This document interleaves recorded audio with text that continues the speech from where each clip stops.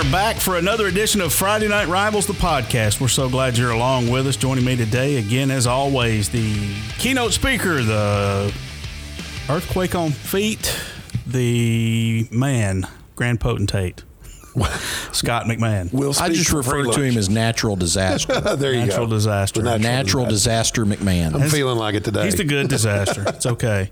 And that other melodic voice you heard is the dulcet tones of Chris Goforth back this week. Sorry I missed last week. That's all right. We all get one. I had to speak to the Rock Collectors Club of East Brainerd last week. Good. All right. You're getting the leftover table scraps from Scott speaking engagements, they correct? tried to book Quake. They couldn't afford him. I come much cheaper. So Quake said, I need barbecue for this one. That's right. That's what it was. And they said, no, I'm sorry. We can only have peanut butter and jelly sandwiches this week. So Chris steps in. Like, Chris, take a oven for me, buddy.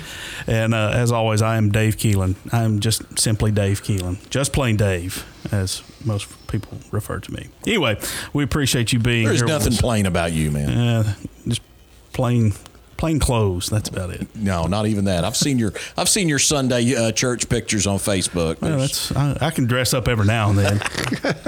But anyway, we appreciate you being here, guys. A busy week of high school football. At least the games that they did play. We saw our Friday Night Rivals matchup delayed and pushed back to Saturday, so we didn't get to see that game, but that game was played. And just because we're not there doesn't mean that it didn't happen. Ridgeland picks up a big win there, 25-20, to get their region schedule underway as they get their first win of the season. Now it's that second season as they're looking to start making a run towards the playoffs. They geared up in some big non-region games to start the season against some of the best talent in the state of Georgia. Now they've got off to the right foot with a region win. What did you guys take away from that game? I thought it paid off for them. I mean, that was my takeaway was, hey, okay, now they're back in region play with some competition that they can handle, and they handled Heritage. I thought going in, Heritage was probably a little bit of a favorite, especially at home. But for Ridgeland for both teams to go through that, and we'll talk about Red Bank, South Pittsburgh too, to go through the hurry up and wait mentality, I think is torturous at times. So to be able to come back a day later and play it with a fresh mindset and a fresh focus, I thought, obviously paid off for Ridgeland.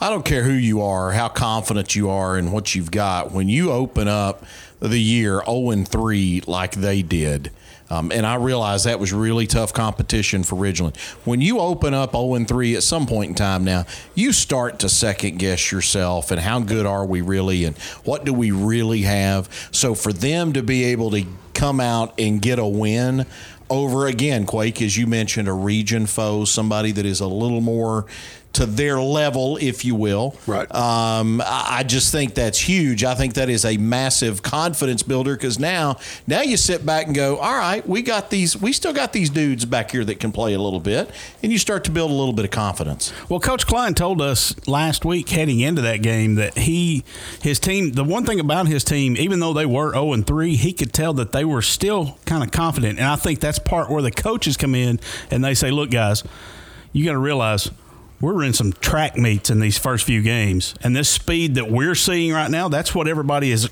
comparing us to throughout the region. So you kind of had to feel that once Ridgeland could get in the comforts of the region, they would start to kind of come out of their shell a little bit. I think, both of you guys are right too, because you're looking at Coach Klein being a 25-year assistant coach. So now he's a first-year head coach, and I'm sure there was a bit of the Ridgeland fan base that goes, I don't know, we've gone the wrong way here, yeah. And so for him to prove that and prove it against a pretty solid Heritage team, I thought was a big step for everybody that's associated with Ridgeland Panthers.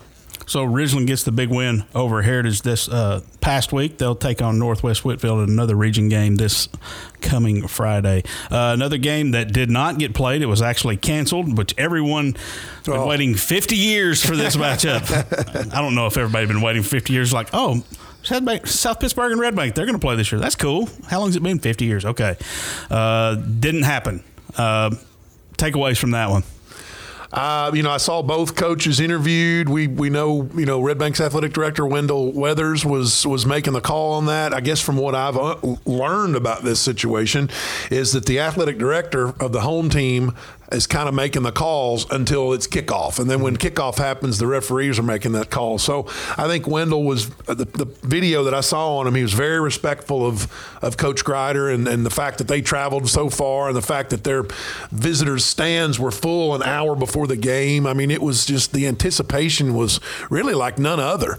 Just to see from both sides, okay, how do we look against each other that we've had so much positive history and so many accomplishments from both schools. And you could tell by the look on Bick Grider's face when he was interviewed, they wanted to play it. They couldn't come back the next day. They certainly didn't want fans to be upset and want their money back because they never saw a football game. But that's exactly what happened. And I think they exhausted every chance to try and play it. I know we spoke to some fans during this week that said, well, it was heat lightning, not the striking lightning. I'm like, well, what's the difference in that? I mean, if you've got lightning in the area within, a 5-mile radius or whatever that little machine reads, then you're going to have to postpone. There wasn't any rain. There wasn't, lightning strikes at the field. Right. So there were some fans that are like, hey, man, let's get this thing on. And it's just not a safe mentality to have that in 2019. We're supposed to be a little bit more advanced. We should have brought David Glenn in this week and have him explain why you don't get out for heat lightning. There is no such thing as heat lightning. Well, as a wise man once said, thunderbolts and lightning, very, very frightening. So, my reaction to this is just bummer. Me bummer. Too. Me too. This is a game I wanted to see. This is one of those, you talk about games you'd pay good money to go watch. That's it. I'd go pay good money to watch this one. I hate that it didn't happen. I am all for, Quake, you can help me. Dave can navigate traffic. We can close off the parking lot to the Walmart there on Signal Mountain Road, and we can throw up a couple of goalposts and play this in a parking lot somewhere on a Sunday afternoon, maybe to get these two to play. Guarantee you draw a crowd. I think so. But yeah, this is a game that I thought was good. I applaud both head coaches though for scheduling a game like this, and I guess we'll have to wait till next year to see it. Yeah, it'll be at South Pittsburgh next year. Another game down in Georgia. Dalton goes on the road against Harrison. They suffer their first loss of the season. What do we gather from that? Well, that's kind of what we had wondered about, right? How could Dalton fare when they have to go in that region? And, Harrison is one of those programs that, every year they are good. What was it Matt Land told us last year about the number of 41 Division I signees came out of that region? So, look, you're going to find out what you're made of when you have to play teams from that region, when you have to go on the road in that region, because it's not going to be easy. And unfortunately for Dalton, they ran into some stiff competition Friday Quake, night. who was the other team out of that region? There's 3 teams in Class 6A. Yeah, Allatoona, Harrison, Dalton, Allatoona. 3 teams in the top 10 out of that region right now, 3 at the top. In 6A in the whole state. Yeah. It's ridiculous. Yeah. So that tells you how competitive that region is. What surprised me was they really didn't slow down Gibbs. He didn't have the video game numbers that he can against other teams, but, he got his carries. He got his yards. He had, 220 yards on 28 carries, and he had like 160 in the first half. So they really didn't put a total focus on, we got to stop Jahmyr Gibbs. We got to stop Jahmyr Gibbs. They let Gibbs get his own and play defense with everybody else. And, of course, their offense can score some points, obviously, too, and that's where they had the advantage. You're the Hickson man. Your math always comes into play because they have that great mathematics program over there. What's his total at now? I think it was 1144 is what we had last year. I couldn't even tell you. It's 1,400 and something and 20. I don't even know. It's ridiculous. In 4 games. But what's hard to believe is he had that kind of success in the first half, and they're down 28-7 at the half. That shows you how good that team is and how good that region is, and we say it all the time. But you head south to Atlanta, and buddy, they there you go. They got all kinds of players. What'd you say? 42 signees or 41 signees? Was that last year? That was region? Last season. Yeah, that was last year. That's crazy. So we think Dalton's one of the best teams here in our Chattanooga area, but they certainly aren't. They're competitive and they're good, but that Atlanta bunch, buddy, they can play some football. You start going from Calhoun to Rome into Marietta, into that way. It's like the further south you get, it's like it turns into a completely different animal in Georgia football. Then you get Warner Robbins, Valdosta, and all that. And I mean, it just, you know. Well, you've also got a whole bunch of coaches now that make $125,000+ a year that all have $1 million football facilities and artificial turf and video boards and all that kind of stuff. I mean, it's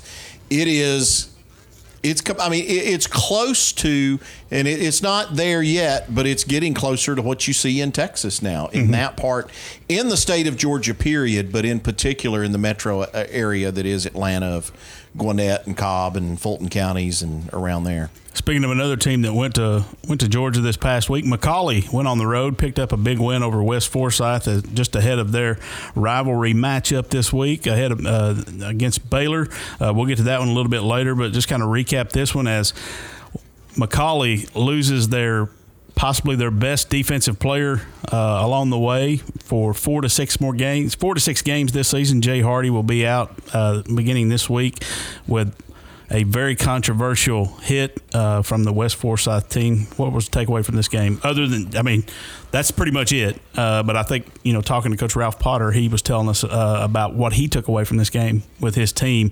But most notably, Jay Hardy missing for 4 to 6 weeks. I mean, what can you say about it? It's awful. I mean, it's totally awful. The kid didn't deserve it. It was one of those things where they won despite, what was it, I guess midway through the third when it actually happened. He said quarter and a half, he was out. So it's just a terrible situation. But for McCallie's sake, they get a good win and get to come back and focus on Baylor. So, you have your typical your typical stars, if you will. D'Angelo Hardy.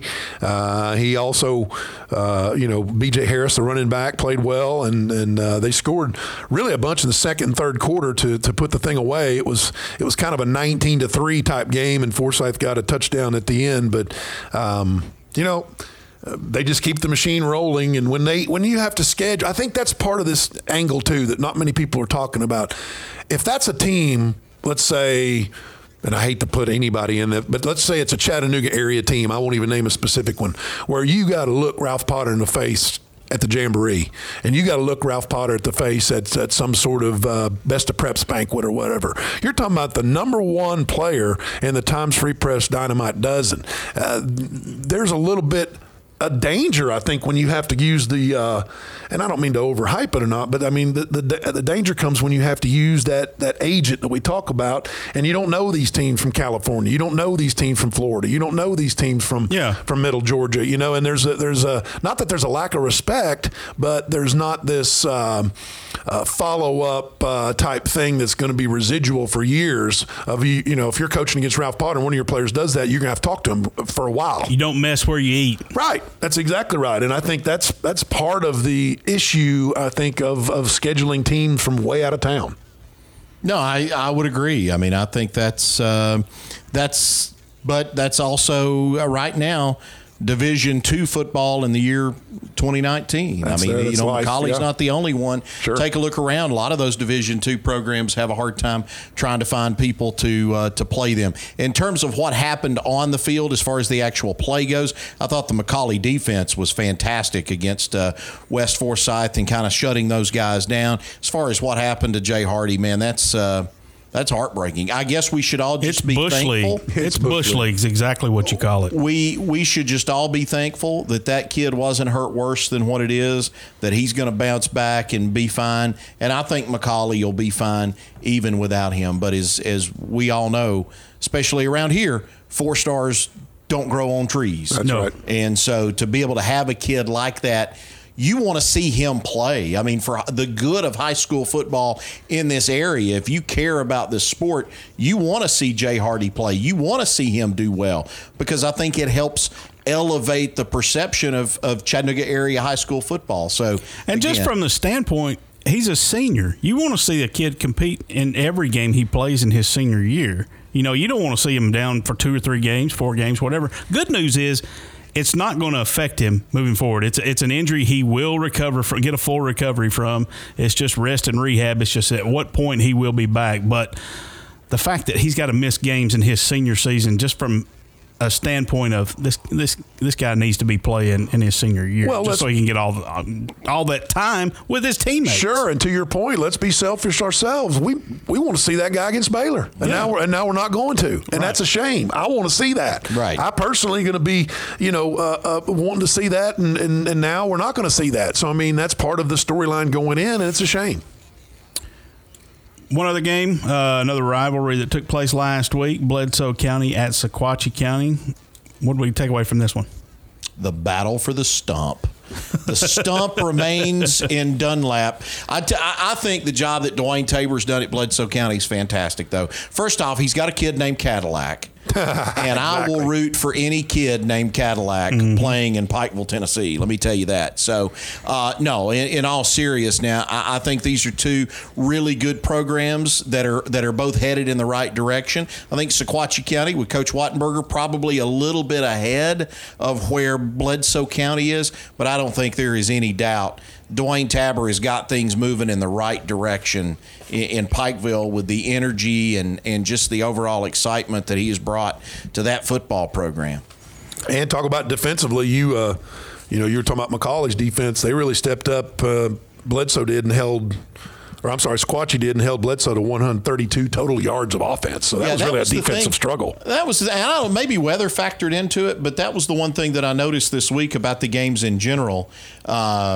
There was a lot of what I felt like a lot of defensive football games that were played this week where you saw a lot of teams get held way below their normal yards of total offense per game and normal, points output per game this week. May have been partially with a few weather delays. Trying to get a team to find stride. Because that can mess with you, can mess with your rhythm and throw off what you're trying to do as well. But that's the one thing overall, big picture stuff, other than the Jay Hardy situation, stood out to me about this last week was just the fact that it felt like we had a lot of defensive slugfest.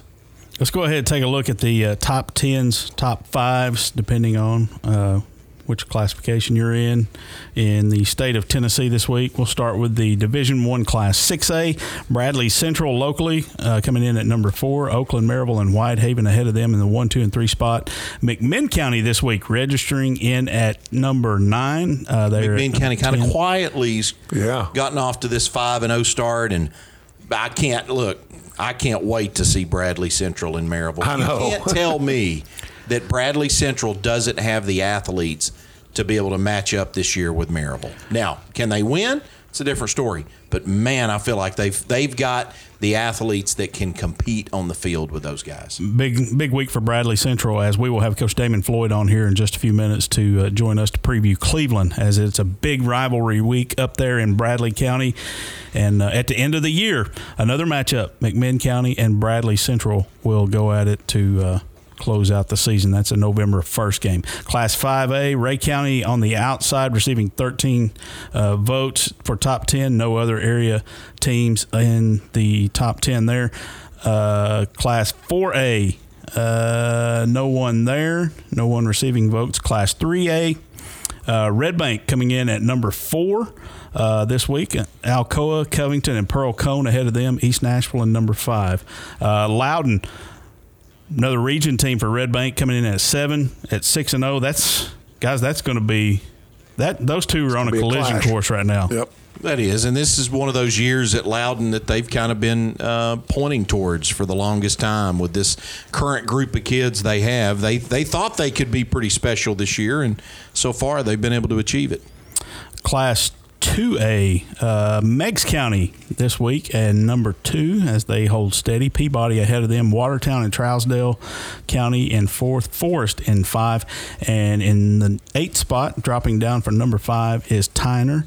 No other teams locally in Class 3A. Class 1A, South Pittsburgh again holding steady at number 1. Copper Basin this week receiving some votes just outside the top 10. How about those Cougars? They may be top 10 before it's said and done. I think so too. I mean, that's a great resurgence from Coach Grabowski and the Cougars. They've they've just been one of the kind of like almost like McMinn, just flying under the radar, but a great story. Yeah, well, I think because of where they're located, it's easy to fly under the radar. But he's a guy, though, you talk about, now he's not in year one for him, but in year two. But you start to look at what, I mentioned Dwayne Tabor at Bledsoe County and what he has done. I think, Walker Valley won again this week. So there's another new coach in Drew Akins. We've talked before with Jeremy Boskins and what he's been able to do at Boyd Buchanan. Sometimes just a change of scenery and a little bit, the message coming from somebody else makes a huge, huge difference. In Division II, Class AA, Boyd Buchanan in number 3, up from number 4 last week. Coming in this week, cracking the top 5. Chattanooga Christian, as they have made it into the top 5. It's kind of interesting. They got the win over Boyd Buchanan. And BBS is still number 3. And still right behind them. That's interesting. Class 3A, this week it sets up for a big-time showdown as we have the number 1 team, McCallie Blue Tornado, followed by Brentwood Academy. And in number 3, the Baylor Red Raiders. And it's a 6-0 versus number 5, or 5-0, number 1 versus number 3, McCallie and Baylor this week. We'll preview that one just a little bit later in our Friday Night Rivals matchup this week. But first, let's go ahead and take a look at some of the games coming your way this week, and we'll start with our Bradley Central Cleveland game, and we'll go ahead and welcome in our guest, Coach Damon Floyd. Coach, welcome to the show. Thank you. I appreciate you having me. Well, what's it been like so far this week? I know probably a big game going on up there in Bradley County. What's the feeling been like around school, and what do you got? What do you know about Cleveland heading into this week? Well, I'll just start by saying this is a different week than any other week on our schedule. And you do a lot more interviews and those kind of things, and people are probably texting you and calling you a little bit more than normal. People wanting tickets, and it's a variety of things that make it different. But I know this about Cleveland. I think Coach Wheeler's done a really good job since he's been there. You can tell, they're starting to really learn their scheme that he's installing offensively. They're going to start by trying to run the football, and they got some big offensive linemen going to lean on you for 4 quarters, and they obviously, like Cleveland's always had in the past, they're going to have running backs that can take it to the house at any time. I think their receivers probably as good as we've ever faced since I've been coaching. Deuce Flowers, he has the ability to score from anywhere, and he can really go up and get the ball. Defensively, they're the same as they were last year. I think Brandon Harmon's still their defensive coordinator, so they're a 3-3 stack scheme-wise, which means they can bring it from anywhere. I feel like their 3 linebackers are as good as we'll see, on one particular team. So I think they're coached really well. Anytime Bradley Cleveland get together in anything, you're going to see great effort from both sides. So I expect it to be a very competitive game Friday. Coach, you guys have gotten off to a great start. You've put up a lot of points over the first 5 or so games of the season. Have we seen the best of your team? Have you guys played your best yet? Not for 4 quarters. We've been very explosive in times at games, and then we've put together certain quarters that have been really good. I don't think it's any secret our defense has to catch up with our offense a little bit. Not that we'll probably ever catch them, but as far as like executing wise, but we've got to tackle better and little things like that. We've got to cut down penalties. But our offense, obviously, we're very happy with just how explosive we are. And, sometimes we go over there defensively, and, how you watch the play now, you go and watch on the sidelines, you're watching the TV, to what just happened. And as soon as we sit down, it feels like our defense is coming right back on the field. So if it is a negative, sometimes our offense scores so fast that, our defense is on the field for a long period of time. Not that we're complaining. We'll take that any time. But, very happy with the way the offense is executing. And then, kicking game I think has been pretty solid. And defensively, we just have to put it together for 4 quarters. Compare Deuce Flowers to your guy, Trey Curry. About the same height. Looks like Flowers a little thinner. But just is he that type of athlete? He is. He's very athletic. I mean, it's hard to compare anybody to Trey. No offense to Flowers, but Trey is. I mean, he is gifted like no other. I mean, he's 210 pounds, and Flowers, I'm guessing his weight probably 170ish. So Trey probably has 40 pounds on him, and Trey is a really strong kid. Obviously, he's really fast. I think they're both very talented. I just think Trey probably has some God-given ability and size and strength and speed that not many not many high school kids have, not many college kids have. I mean, he is just truly blessed. So it's hard to really compare anybody to Trey. Coach, how is your offense coming along? You know, you showed us a couple of things against Ottawa 2 weeks ago. It seemed like, you know, Trey got a lot of the accolades around, and you even said before he kind of takes a lot of heat off some of these other players to be able to make plays. How has your offense found, I guess, their confidence level with a guy like Trey on the field who can I guess, serve as a decoy in a lot of ways because he brings so much to the table? Yeah, well, deservedly so. You know, the credit that Trey gets and the publicity he gets, it's well deserved. But something that a lot of people forget about is that we have 4 offensive linemen that are seniors that have played a lot of football, and then we have a junior in Bennett Burris who stepped in and done a really great job. So our offensive line is really where it starts. I mean, you know, y'all know as well as I do, you're not completing any of those passes if people are getting pressure on their quarterback. Javen's had plenty of time to get the ball off. We've ran the ball exceptionally well because some of the holes that we do have. So our offensive line deserves a lot of credit. And then just the fact that we're blessed with a lot of God-given speed. You know, I mean, it's definitely the fastest team offensively we've had since I've been here. We've got a lot of guys that can make plays. And I'll be honest, there's guys that are not on the field on Friday that probably deserve to be, and they're just waiting to get their chance. You know, you speak of Javen, our quarterback, who's literally a dual threat. I mean, he's probably the fastest kid on our team. He's the strongest kid on our team. He's a straight-A student. Well, he's got a twin brother that plays corner for us that hardly ever gets the ball. That's really, really a good player, and we've got to get him more involved offensively. So Trey does take a lot of pressure off everybody because, I mean, we'll go watch film, and, you know, at different times they're running 2 guys at Trey almost every play. So it's going to give guys opportunities, you know, around the field. And the fortunate thing we have is guys that can run and catch that are not Trey Curry. So Trey's fine with it. You know, Trey is a good teammate. So he's one of the first ones when someone else scores, he's high-fiving and meeting them in the end zone. So the thing that makes me proud, I guess, as a coach offensively is we've got guys that are unselfish and they care about the teammates and they're excited for the team's success, not just any one person. Coach, for those of us that aren't a part of the Bradley community or a part of the Cleveland community, can you put this game and its importance, can you put it into perspective for those of us that are outsiders? Probably not, honestly. I mean, it's just until you're in it, you don't really quite understand. You know, I went to Bradley, but I never got to play against Cleveland. And just to be quite honest, thank God we didn't, because that was when, you know, they were winning 54 straight games. We did not want any part of that. But, it's just different. And until you've experienced it, you just don't know. I mean, it's not just on Friday. I mean, it's an intense week, you know, all week. And in our situation, they were off last Friday. We were off last Friday. It's been 2 weeks. Somebody came up to me yesterday and go, "You look tired."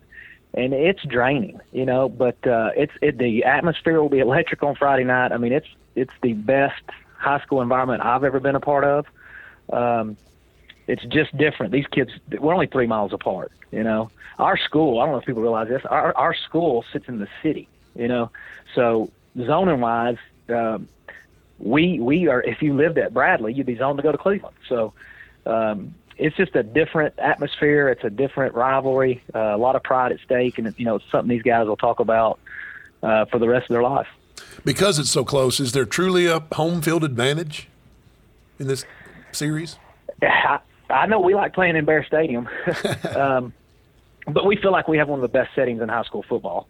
I've never been to a stadium where, I mean, we've been to some nice ones. You know, Dobbin's been at ranks right up there near the top, but we play at Maryville, but Bear Stadium's different, man. We sit down in that hole, and, you know, we're pretty much surrounded. And when you play Cleveland, both sides are full. There's people on the hills. I mean, it's a big crowd. So we would much rather play at Bear Stadium when we play a team like Cleveland, for sure. Well, Coach, taking a look at your schedule, this is really kind of a murderer's row that you've got to play to close out your season. You come in this week, you play Cleveland. Next week, you go to Maryville. You have 2 weeks where you go William Blount and Soddy Daisy, and then you close out the season on November 1st at McMinn County. How ready is your team heading into this last part of your schedule? Ooh, that's a good question. And I answered this question a little bit earlier today. You know, I hate open weeks. I'd rather just keep playing, not have an open week. We were in such a groove offensively. Now we got to take a week off.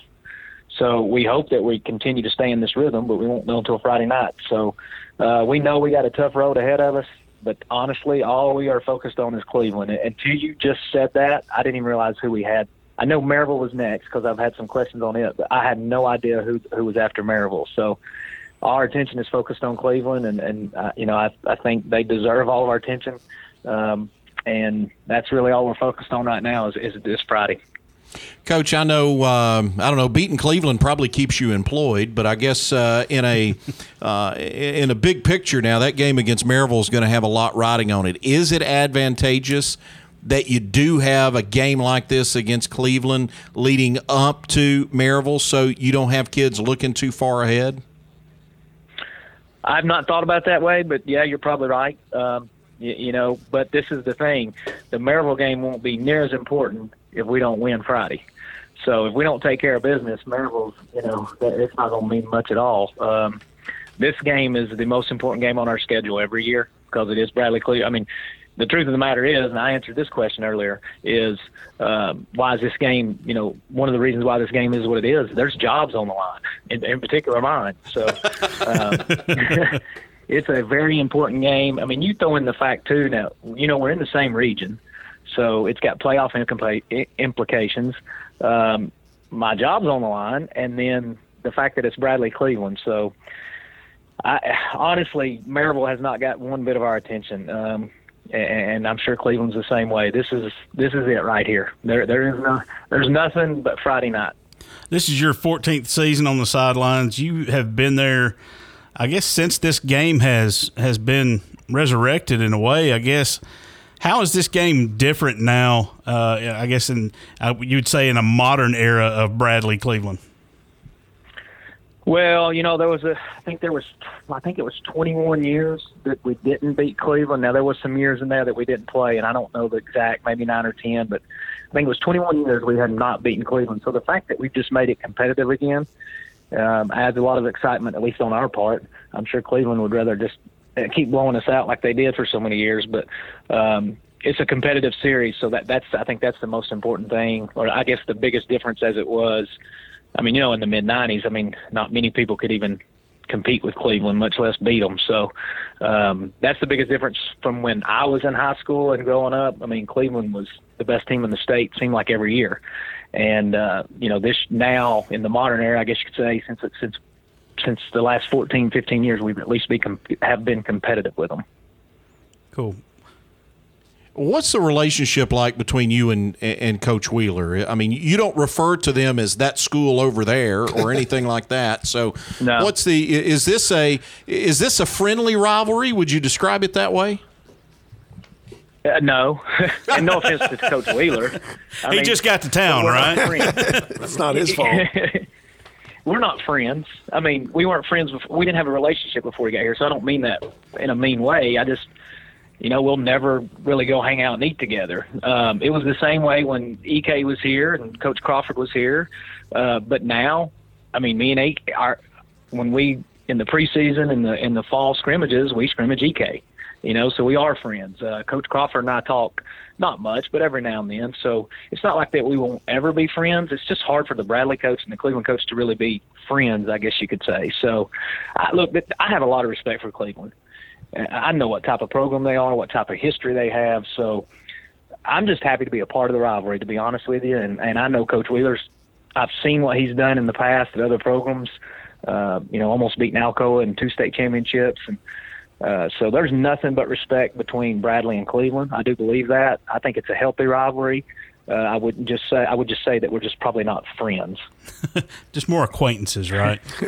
More acquaintance, yes. You coexist in the same city. That we'll just say it that way. Well, Coach, we certainly do appreciate you. Thank you for being on with us today, taking time out. I know in this busy week it's hard to just find 10, 15 minutes, and we appreciate you certainly doing that to sit down and discuss the Bradley-Cleveland game this week. Good luck to you, and good luck the rest of the season. Yes, sir. Good luck, Damon. Well, I appreciate it, and I appreciate what you guys do for not only Bradley and promoting our program, but obviously all the high schools around this area. I think it's cool for our kids. So there you have it, guys. Bradley Central taking on Cleveland this week, and murderer's row in this schedule for those guys coming out here in the downhill stretch of the season. They'll take on Cleveland this week, Maryville next week, and then close out the season with McMinn County. We talk about under-the-radar teams, and we mentioned Copper Basin, we mentioned McMinn. Kind of feel like Cleveland's sort of fallen into that, and I realize that they aren't the Cleveland of the early 90s right now, but we haven't seen or heard much, I feel like, from the Blue Raiders. I don't think we've talked about them hardly any here, at least on this podcast. No. Well, they certainly can get on the radar with a win Friday night. That's for sure, man. Everybody in the state would be talking about that. So, and that's the beauty of football. You've got your chance. You can talk all day long, but when it comes to kicking it off and playing, you've got a chance to beat Bradley, and that'd be a huge story. Big region game between those two as well. Used to, they just kind of played this one as a rivalry game and nothing else. Now it really counts for something as it's a region game. Guys, a couple more games on the schedule this week. CAK at Notre Dame. Notre Dame really kind of struggling over the past couple of weeks. What can we take away from this game? What does Notre Dame have to do into this game to get this season? Get Dallas Brown back on the field. I'm not sure how much he's been able to play the last couple of weeks. I know that the loss they had on their last trip to Knoxville was I don't think he was able to play for whatever reason. So they need to get him back on the field, and I think he is, especially on the defensive side of the ball. Scott, we saw it in week 1. He's just a difference maker. Well, he's the heart of that team, I think, and played a little quarterback. And, I think that's been their issue really the last 2 years. Look, the single wing and all that stuff that he was running, that's they're doing it as good as you can do it. But I think essentially you got to coach with some players that are athletic. You can kind of hem that up a little bit and make them frustrated. So I think for them to beat CAK, they're going to have to throw the ball. Yeah, you're going to have to throw the ball, and you're going to have long, sustained drives where you're making first downs and you keep the ball out of CAK's hands. And, Notre Dame's got a bunch of athletes, but I just think that not having a prominent quarterback that you can, kind of have confidence in on 3rd and 3 late in the game, they just don't have that guy. You need a Braden Sanders or a Maddox Wilkie or one of those guys that you can go to in that crunch time and count on them on a 3rd and 6 that they can throw the out to get you the first down. Right. Let's dip down in the state of Georgia. Heritage taking on Lafayette this week, a region matchup between those two. Heritage going to try to get back on the horse after they fell last week to Ridgeland in that region opener for both teams there. Kind of one of those games that can go either way.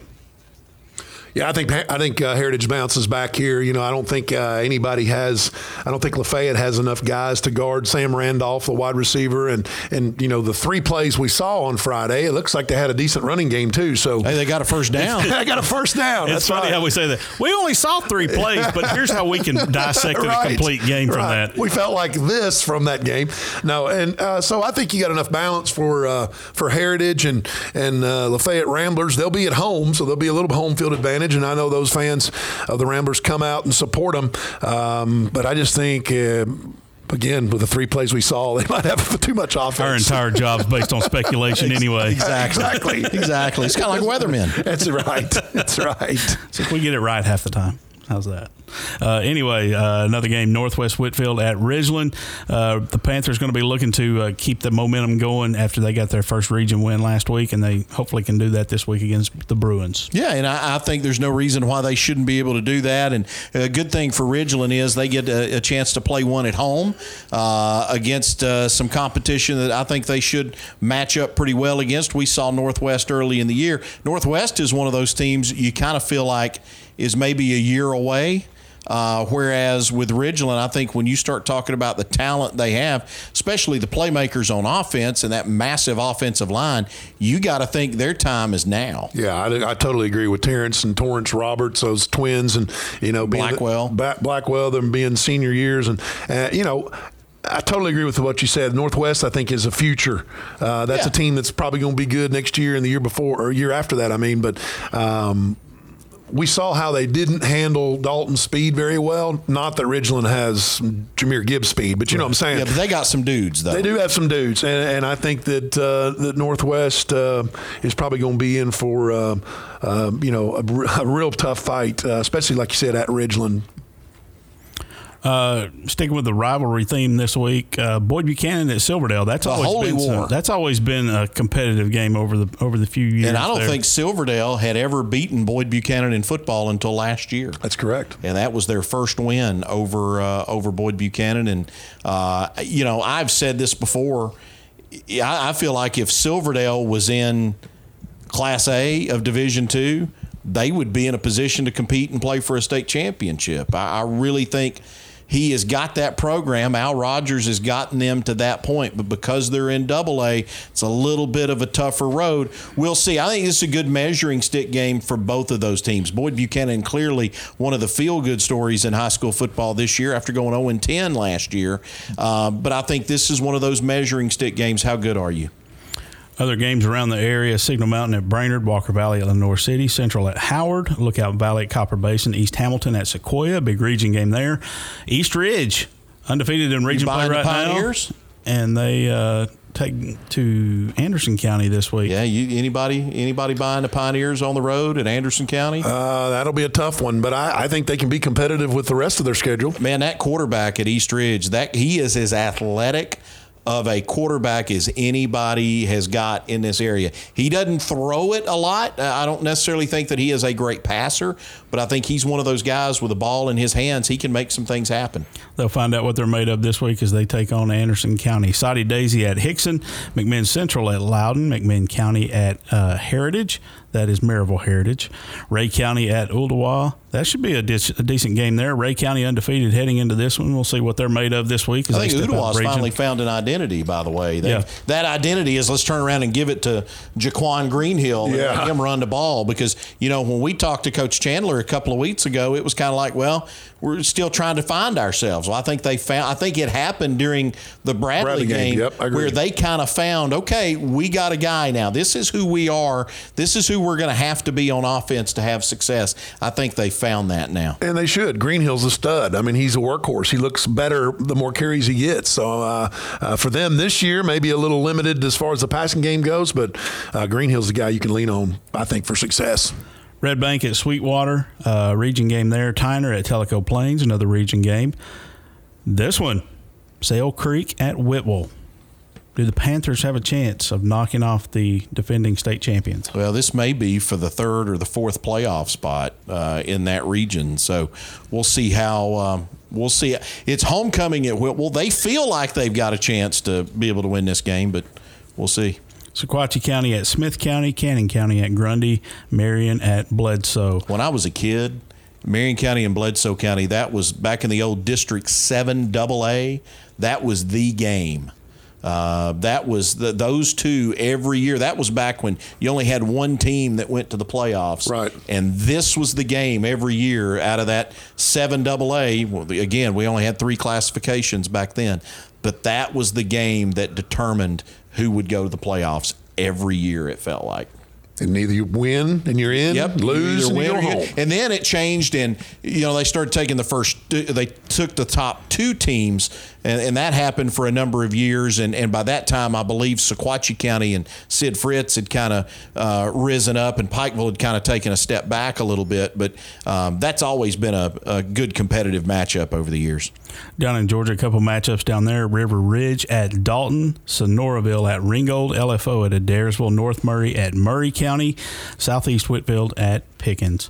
And let's go ahead without further delay. Let's talk about our big Friday Night Rivals matchup, a game that you can catch on the CW Chattanooga.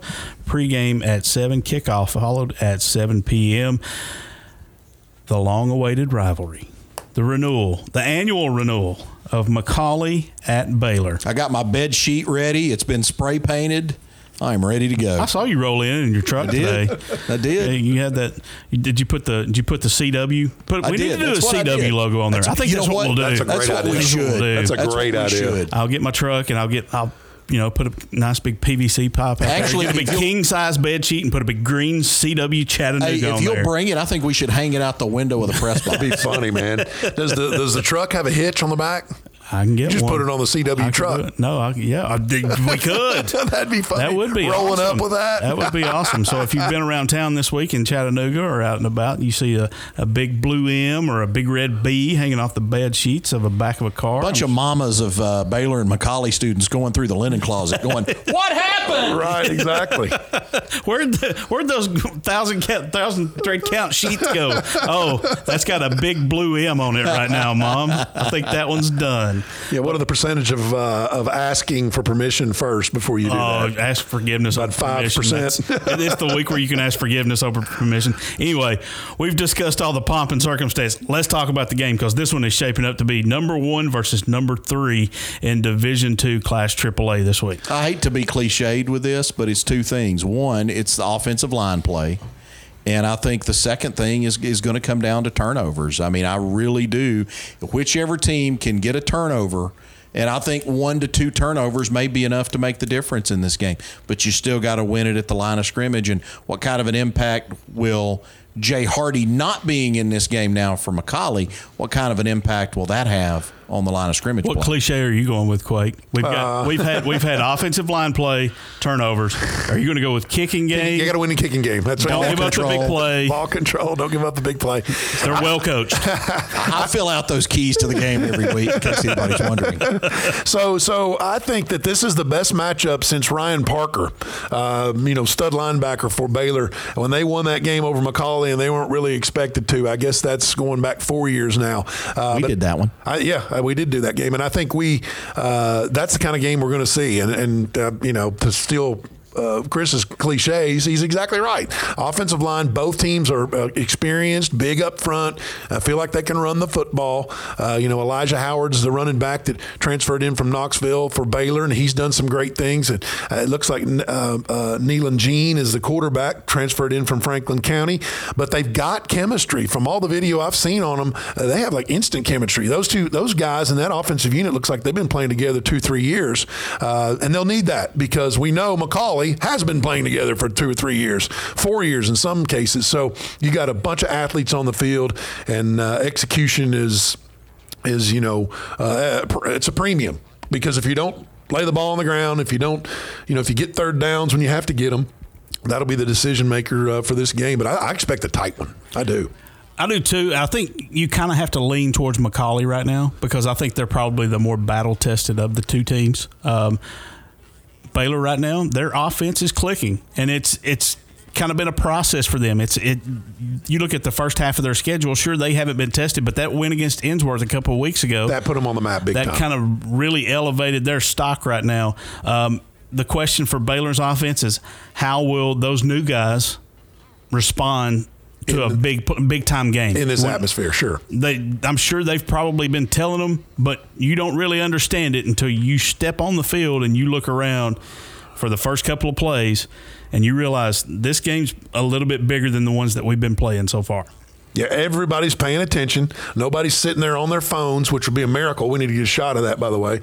That's just the difference in high school football games that are typically, good settings, good games, and good atmosphere. But this one's through the roof. And you got, both sides, if you're out there in the field, both sides screaming at you the whole time.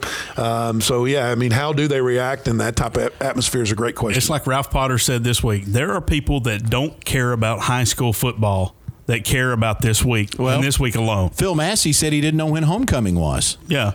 He goes, I couldn't tell you when homecoming is, but I know when we're going to have to play McCallie. And this week, as we said, is that this game couldn't have enough riding on it already.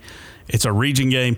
And, I don't think we're done seeing these two teams play. We could actually see this. We could see this matchup again later on in November come playoff time. And I've been telling you guys the last couple of weeks, I think people have been sleeping on Baylor.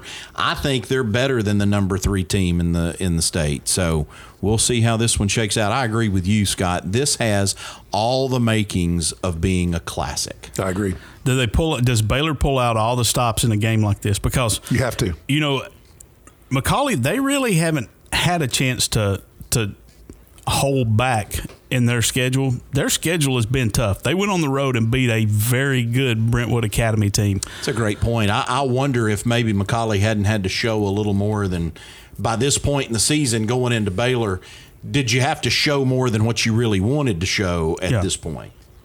Absolutely. Should be a great game. It'll be interesting to see how these two shape up. McCallie with a 3-game advantage. They've got the win streak heading into this one. We've watched this offense for McCallie pretty much grow up before our very eyes. We watched D'Angelo Hardy start as a freshman, and we said, this guy is going to be special. I think you look at this team, and especially now since they've got an offensive line and they build around them, not that they've been bad anywhere along the way, but I think they're going to be able to open up this year. Coach Ralph Potter said that D'Angelo Hardy had a shoulder issue last year. He wasn't able to throw as effectively as he could. He's cleared. He's healthy. He's cleared, and he's been throwing the ball over the lot. You kind of wonder how much more of a threat is D'Angelo Hardy. Not that he wasn't a threat to begin with. How much more of a threat is he in this offense coming into this week? To me, it'll be interesting to see how much Coach Massey feels them out a little bit. You know what I'm saying? Obviously, in every football game, you're going to sit there in the first couple series and say, okay, they're doing this, they're doing that. We need to adjust, we need to do this. But how much leeway do you give McCallie? Because, like you mentioned, that they're scoring – you let them go down and score, and then you have a 3-and-out or you have a turnover or everything. It can be 14-0 real quick, and then all of a sudden you're in trouble. Right. I mean, you ain't even had the wind hadn't even picked up the bed sheet yet. Right. And you're already you're down 14-0. I think D'Angelo Hardy's throwing the ball better this year. I think that's the difference in this McCallie offense compared to the one last year. Something we kind of hinted at a little while ago about Notre Dame right now. You can't be one-dimensional, and you sure as heck can't be in 3A Division II football. You cannot be one-dimensional. You've got to have the aspect of the passing game, and I think he has given them that this year because he's been healthy. So we've got McCallie at Baylor Friday night on our Chattanooga State Friday Night Rivals game. Pre-game, 7 o'clock on the CW Chattanooga. Kickoff to follow at 7:30. Scott McMahon will be there. Chris Goforth will be there. I will be there. Looking forward to it. Thousands will be there. It'll just be an incredible atmosphere with quite a few thousand of our closest friends. Yeah, you talk about the Grove at Ole Miss. I mean, that's pretty much what that center yard. I'm not sure exactly what they call it there at Baylor, but that the grass in the middle, courtyard. That's going to be packed. Tailgating. You're going to see all kinds. Remember when we did this game at McCallie a couple of years ago, and we did the pregame down on the field, and you and I had 4 minutes or whatever it was to get from the field to the press box, and it was literally like we barely made it. It was like every second of it. It was like literally I'm like trying to I'm behind Quake, and I'm like trying to grab and like hold on to his shirt so he could pull me up through the crowd so crazy. We can get there. I mean, it was I remember that game because Becky, the producer, comes into my ears and she goes, Dave, you're probably going to have to start the show because we couldn't get up because there. Chris and Scott are not in place yet. Yeah, we couldn't get there, and I know you and I talked about it afterwards. It's like, look, we got to have a police escort. We got to have something next time to be able to get us. Thankfully, we don't have to make that jaunt this year. No, we can stay in the press box. It was beyond standing room only. Yeah, I mean, you had students. Crazy. It was like a student section, but it was almost like the Duke basketball student section. They were crammed in there, standing in the aisles, and there was probably twice as many people as there actually was seats in the bleachers. But yeah, I mean that's the kind of atmosphere we're going to have Friday night. It doesn't matter if it's at Baylor or McCallie, you get the same type of stuff, and it's all eyes on that. And this is fun. And look, I know a lot of people would look at this rivalry and go, well, it's overhyped. There's too much attention. It's this, it's that. It's two prep schools, whatever. I would encourage anybody, if you've never been, come, because it is absolutely it's fun. I mean, this is the funnest game we'll do all. Nothing against it. We've seen great games. This is the most fun, though, because there is nothing like that atmosphere that we're going to be a part of. And if you're going to try and get a ticket, you might want to go at noon. That'd be a good idea. You may want to go at 11:30 to get a parking space. That's true. I don't think tickets are an option right now. I think they're probably all sold out. So the only way you can see it is through Chattanooga State's Friday Night Rivals. Hey. 7 p.m. Shameless plug. 7 p.m. pregame, followed by kickoff 7:30. Also streaming on ChattanoogaCW.com and on the Stir app. Chris, how do you spell that? That's Stir with 2 R's. Stir with 2 R's, and it is worth every penny because it is absolutely free. He's a company man. Yes, I like it. Guys, anything else we missed?